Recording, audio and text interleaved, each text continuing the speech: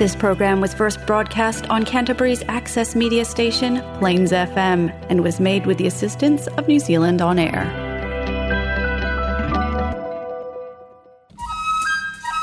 Welcome to Earthwise, Environment and Peace with Justice interviews on Plains FM 96.9. Welcome to Earthwise. I'm Lois Griffiths. Well, it's almost 9 months now since the Russian invasion of Ukraine took place. Since then, the fighting, the shelling, the killing in Ukraine has totally dominated our mainstream international news coverage. What's happened in other parts of the world, including the disturbingly increasing violence of the Israeli army and police and settlers on Palestinians, is just ignored. But unreported, too, are the pleas of peace with justice groups for negotiations, peace rallies that took place before the attack. This war need not even have started. Instead, we're still seeing escalations to such a degree that many fear a nuclear confrontation. Diplomacy is so urgently needed, and diplomacy, negotiations, must include understanding the background, the history to the present situation. Now, on the 7th of February this year, Earthwise interviewed Bruce Gagnon. Bruce is coordinator and co-founder of Global Network Against Weapons and Nuclear Energy in Space. An experienced campaigner for a world of peace based on justice, Bruce has traveled around the world warning of the dangerous risks of modern high-tech warfare. We discussed then the historical background that was leading to the dangerous possibility of a U.S. war with Russia over Ukraine. Let's listen now to what Bruce Gagnon had to tell us. Welcome to Earthwise, Bruce Gagnon. Thank you for having me. Well, it's a privilege. Bruce, just over a year ago, on the 22nd of January, 2021, early in the morning, Martin and I were on the Brighton Pier of Christ Church, where peace activists were celebrating the enactment under international law of the treaty to ban nuclear weapons. We felt, we hoped, that this was the dawn of a new age. Has this treaty led to any discussion in the U.S.? Because the U.S. is expanding its nuclear arsenal, isn't it? Yeah, that's right. Amongst peace groups, it's a very popular issue. In fact, in Bath, Maine, where I live, we have a U.S. Navy shipyard where they build Aegis destroyers, and we were out there just last Saturday holding banners and signs about that particular issue. So it's something that resonates very strongly in the peace community, but beyond that, with the public in general or the political class, there's not much interest. Yet we get a lot of pressure here saying we should be joined up with the U.S. because we want a rules-based world. But I keep saying, well, who's setting the rules? Yeah, that's for sure. The U.S. likes to write the rules, and that's why they want to essentially replace the United Nations with an expanded international NATO. Uh-huh. NATO's going global, and they don't want to mess around with the United Nations. They don't want to have the Security Council blocking U.S. invasions around the world. And so that's why they're trying so hard to internationalize NATO. Now, recently in Christchurch, they've shown a film, a New Zealand-made film, actually. I don't know if it's gone overseas or not. It's called Mothers of the Revolution, all about the Grinham Common demonstration of, 50 years ago. But the passion then against nuclear weapons was so strong. And yet that passion seems to have faded, hasn't it? Well, I think my own opinion for the reason it's even different from 2003, when George W. Bush said Iraq had weapons of mass destruction. He went in with shock and awe. And as it turned out, they lied to us. And it was the mainstream media that lied and really pumped up that war. And we're seeing the exact same thing. I don't know about your country, but here in the United States and most of Europe, it's the same story. The mainstream media is really pumping it up for a war with Russia over Ukraine. And I think, sadly, we find in my country today that even many peace activists are buying the line. They're swallowing the bait, and they've fallen for the demonization of Russia, just the way that Iraq was demonized, just the way that Libya was demonized when they took out Gaddafi, just the way that Syria has been demonized, and before that, the way Yugoslavia was demonized and taken down by Bill Clinton when he was in office. So that corporate media consolidation has had a big effect even on people that consider themselves liberals or leftists. And I think it's one of the differences between today and the years past. I think one of the things that disturbs me about New Zealand is the media. I don't get anything out of our mainstream media. I have to go to the computer. But recently, I sort of wonder what's really going on, because for several weeks until recently, all the media has been focusing on is how bad China is. We should stand up to China. China's expanding into the China Sea. And now we've got this AUKUS, this military alliance between Australia, U.S., and UK. But now, also I've read about Israel's threatening Iran.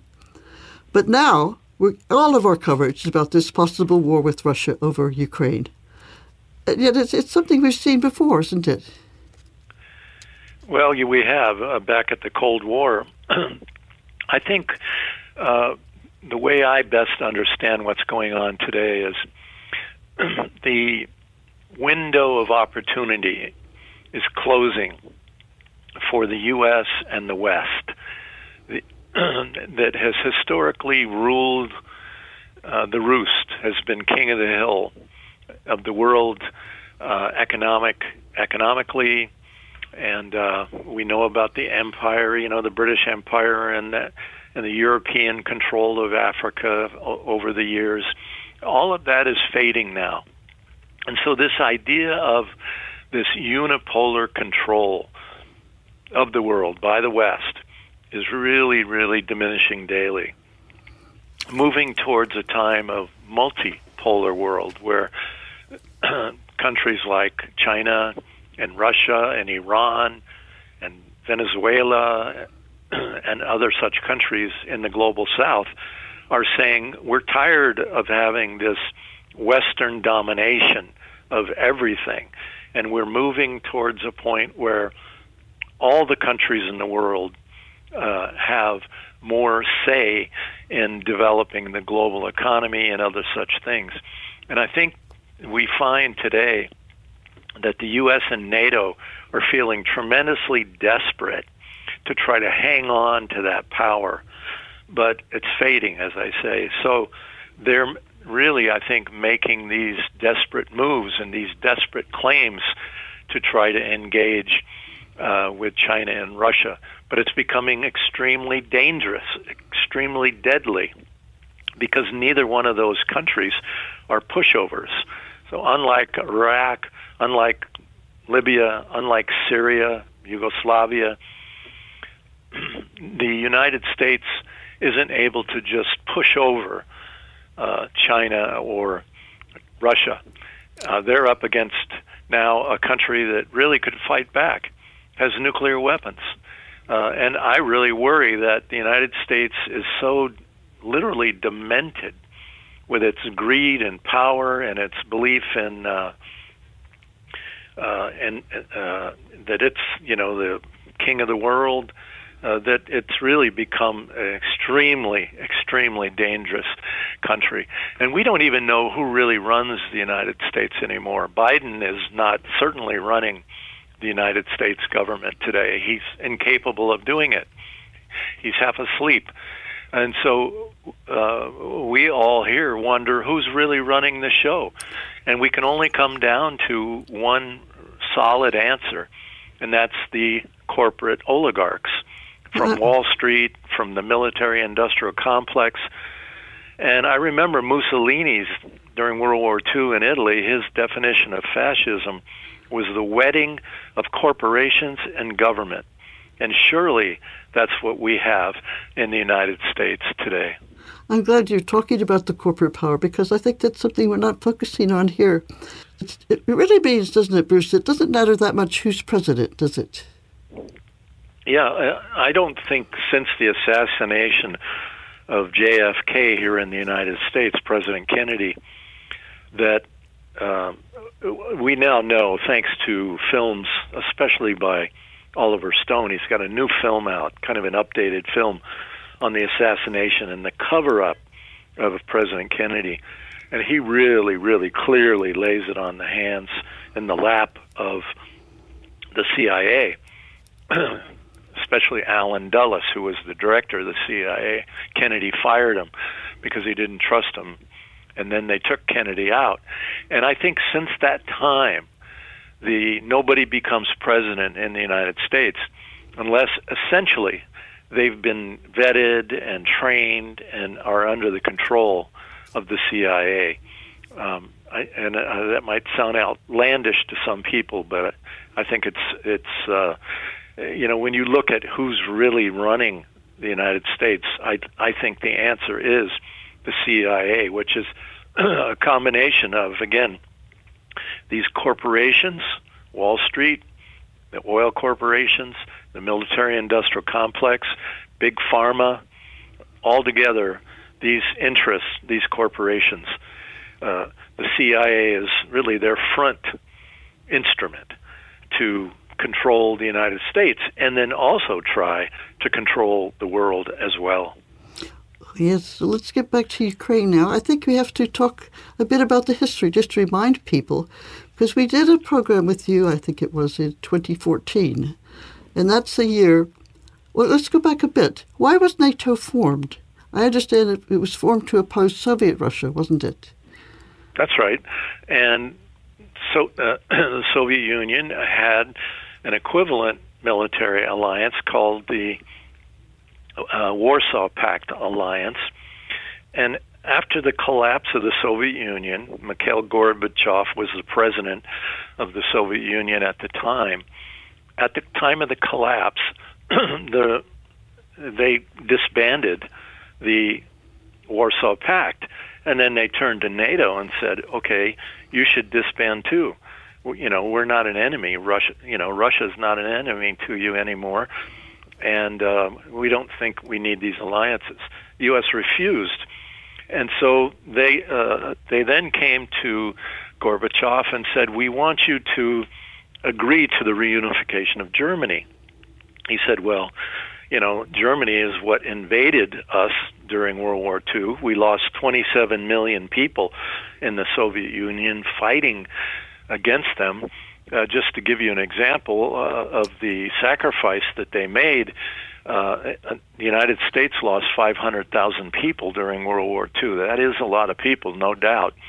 But 27 million people from the Soviet Union died fighting the Nazis. So that's a big, big difference. But anyway, Gorbachev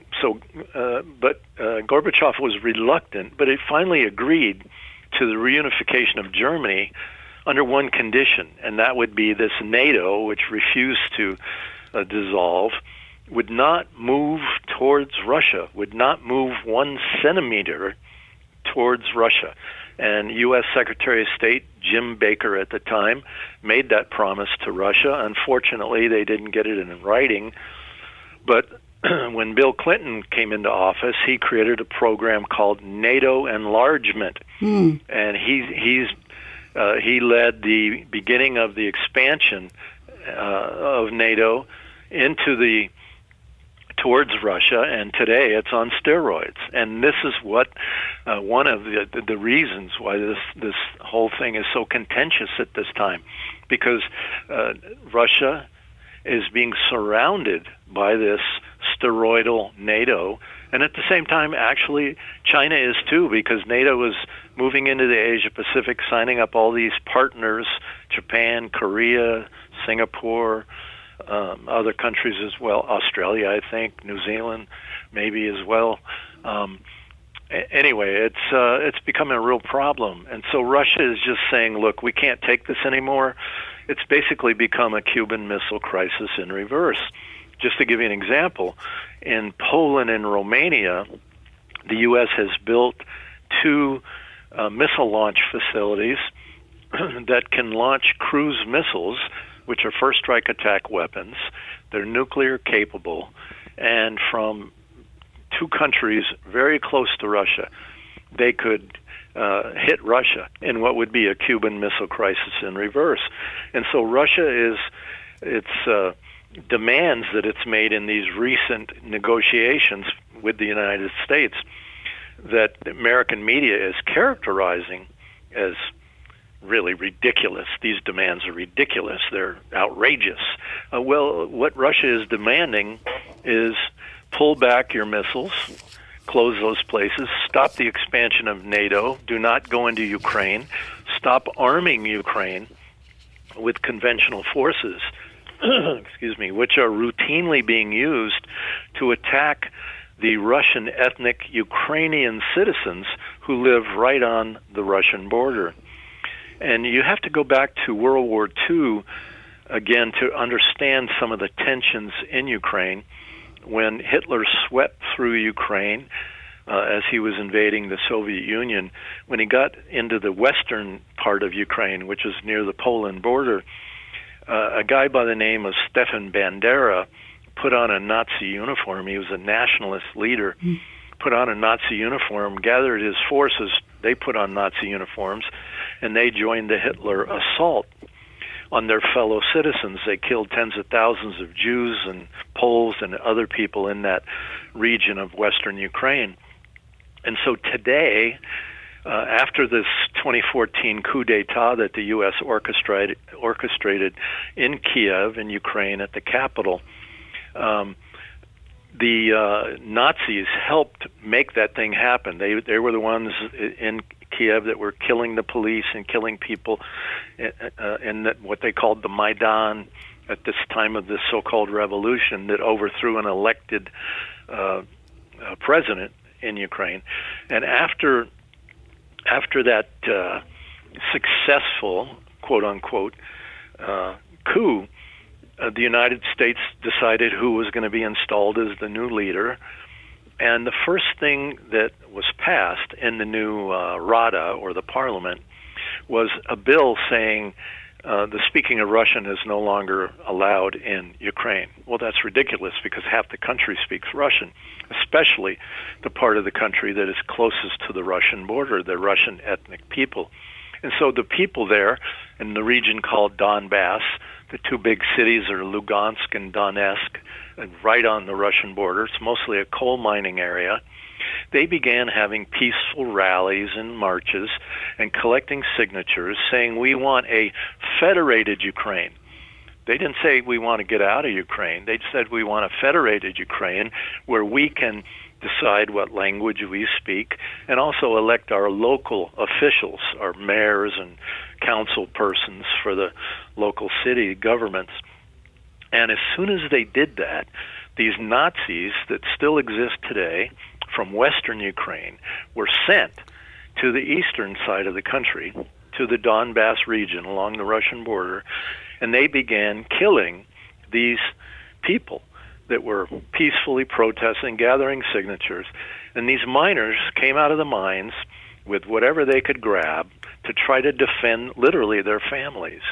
And the United States, right after 2014, set up a training base in western Ukraine to train these Nazi death squads, really.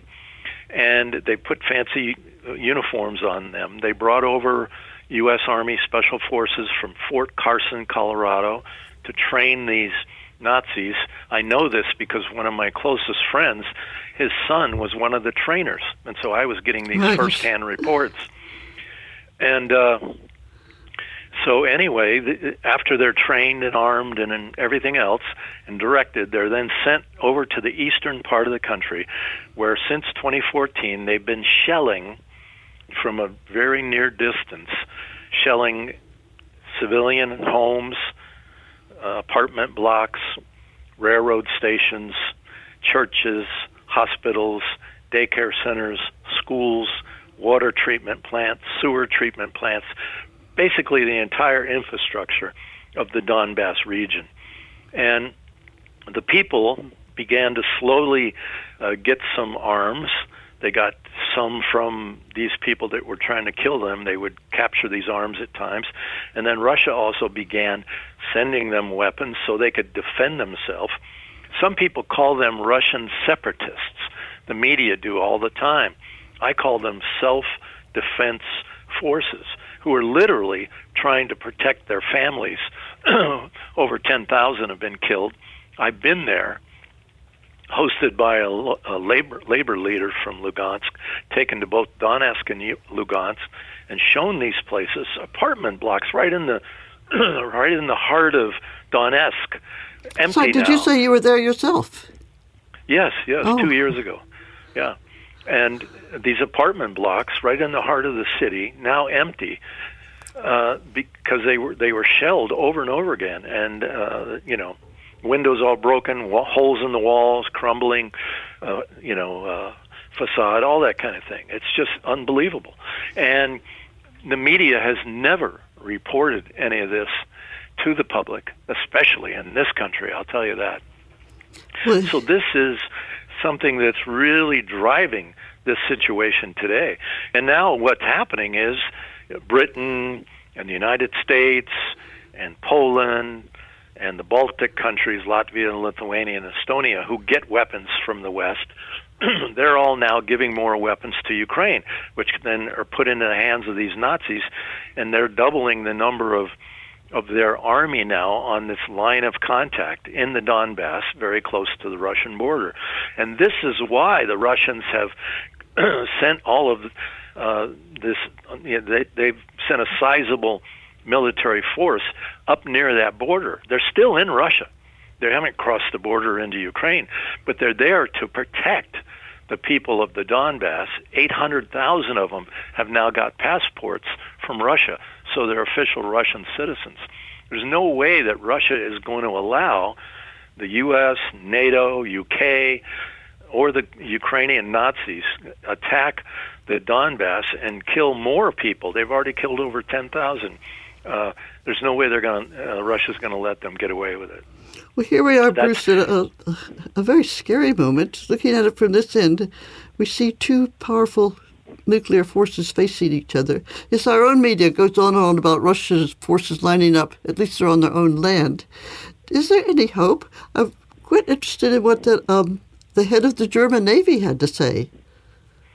Yeah, that was really a wonderful gift, actually, that the head of the German Navy just over the last few days said that he thought that all Putin wanted was respect, and that he thought Putin deserved respect. Excuse me. And also he said that he didn't believe Russia wanted to invade Ukraine. He wasn't looking to do that, and he got basically fired. He was told to resign. But this has really enlivened the debate in Europe, and apparently France, Germany, Italy are trying to tell the United States, hey, we don't really want to go to war. We don't want to be a part of this war. We don't want a war in Europe. They know if it goes to nuclear, everybody's dead, right? Mm. And at the same time, some other countries, Spain, Hungary, are also, I think, more privately saying that they're not happy about this. So this is one thing that could slow this freight train down. But we all need to be doing more. We all need to be speaking up more. We all need to be contacting the media, even though it's difficult to get them to pay attention. We need to be contacting the politicians. And most importantly, we need to be sharing information about this real story with the public. And I really would like to suggest a film produced by Oliver Stone, made in 2016, called Ukraine on Fire. It's on YouTube. Anybody listening, just go to YouTube. 2016 Stone, Ukraine Armed Fire. Search for Ukraine on Fire 2016, Oliver Stone. And it really lays out the whole story, the whole timeline, what happened. It's really well done. And Stone interviews many of the key players in this whole thing. So we need to share this information so that more people in the public really understand and don't fall victim to the BS that we're getting from the mainstream media. What we're trying to do, Warren and I are trying to do, is spread the news of this film, Mothers of the Revolution. Is say, nuclear issues are serious, and we should be on our toes. But you're quite right. Getting onto the media is difficult now, but that's why we have Earthwise. And thank you for talking to us, Bruce Gagnon. Remind people. Well, thank you for having me again. It's always a pleasure to speak with you, and I hope your husband is going to feel better soon. Well, thank you very much, Bruce. Such a good man, Bruce Gagnon of Global Network Against Weapons and Nuclear Energy in Space. His website is spaceforpeace.org, space, S-P-A-C-E, number 4, P-E-A-C-E.org. The world must demand a stop to the fighting, and true diplomacy requires an understanding of the historical background. From us at Earthwise, goodbye.